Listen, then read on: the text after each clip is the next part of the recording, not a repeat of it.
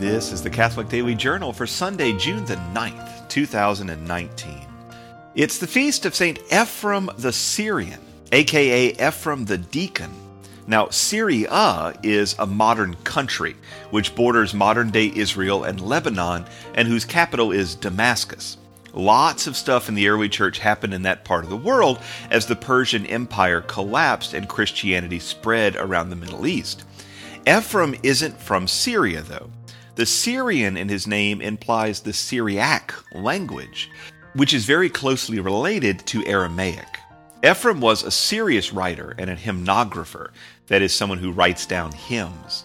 He wrote at least 400 hymns himself, and he had to be inventive because neither the 4-bar Gregorian chant notation nor the 5-bar modern musical notation existed yet.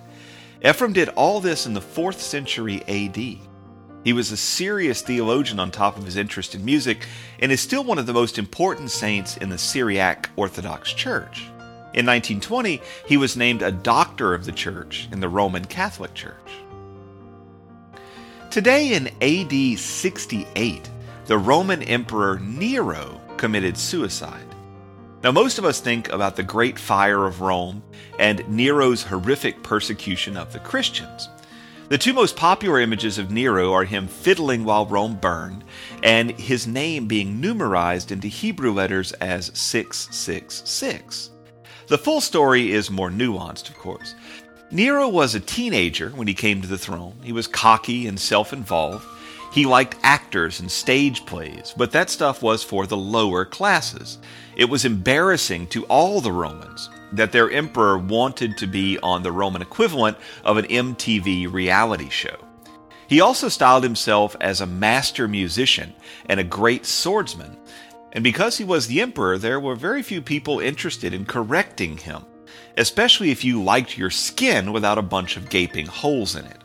Ultimately, the men of Rome had had enough, and Nero burned through whatever love they had for his ancestors. When Servius Galba was named emperor by the powerful provincial army under the command of General Vindex, Nero fled Rome and tried to kill himself. When he chickened out, his private secretary Epaphroditus ran him through with a longsword, and thus ended the Julio-Claudian dynasty of Rome. Nero was born on December 15, 37 AD, and died today at the age of 30. Today in 1873, a 16-hand thoroughbred from Virginia lined up at Belmont Park in Elmont, New York, alongside 4 other horses. But no one thought they had a chance. This horse had set track records in Kentucky and at the Preakness, and 2 minutes and 24 seconds later, the fastest 1.5 miles on dirt in history at the time, Secretariat became the 9th Triple Crown winner in history, and the first since Citation had gone 3 for 3 25 years earlier. Secretariat's 2 seasons of racing were like watching lightning, and his 3-year-old season remains one of the most record-setting thoroughbred seasons of all time.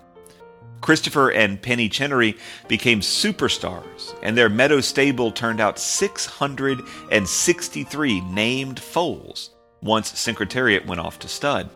The horse died in 1989 at the age of 19. Since Secretariat, 4 horses have won the Kentucky Derby, the Preakness, and the Belmont Stakes in the same year. Seattle Slew in 1977, Affirmed in 1978, American Pharoah in 2015, and Justify, who is Secretariat's foal, in 2018. And finally, today is the birthday in 1875 of Henry Dale, an English pharmacologist and physiologist who took home the Nobel in 1936 for his work in acetylcholine and nerve conductivity. His work set the stage for all sorts of modern improvements in pain medication, anesthesiology, nerve repair, and even advanced prosthetics.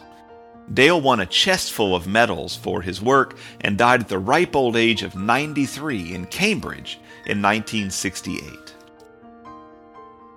The Catholic Daily Journal is supported by listeners like you.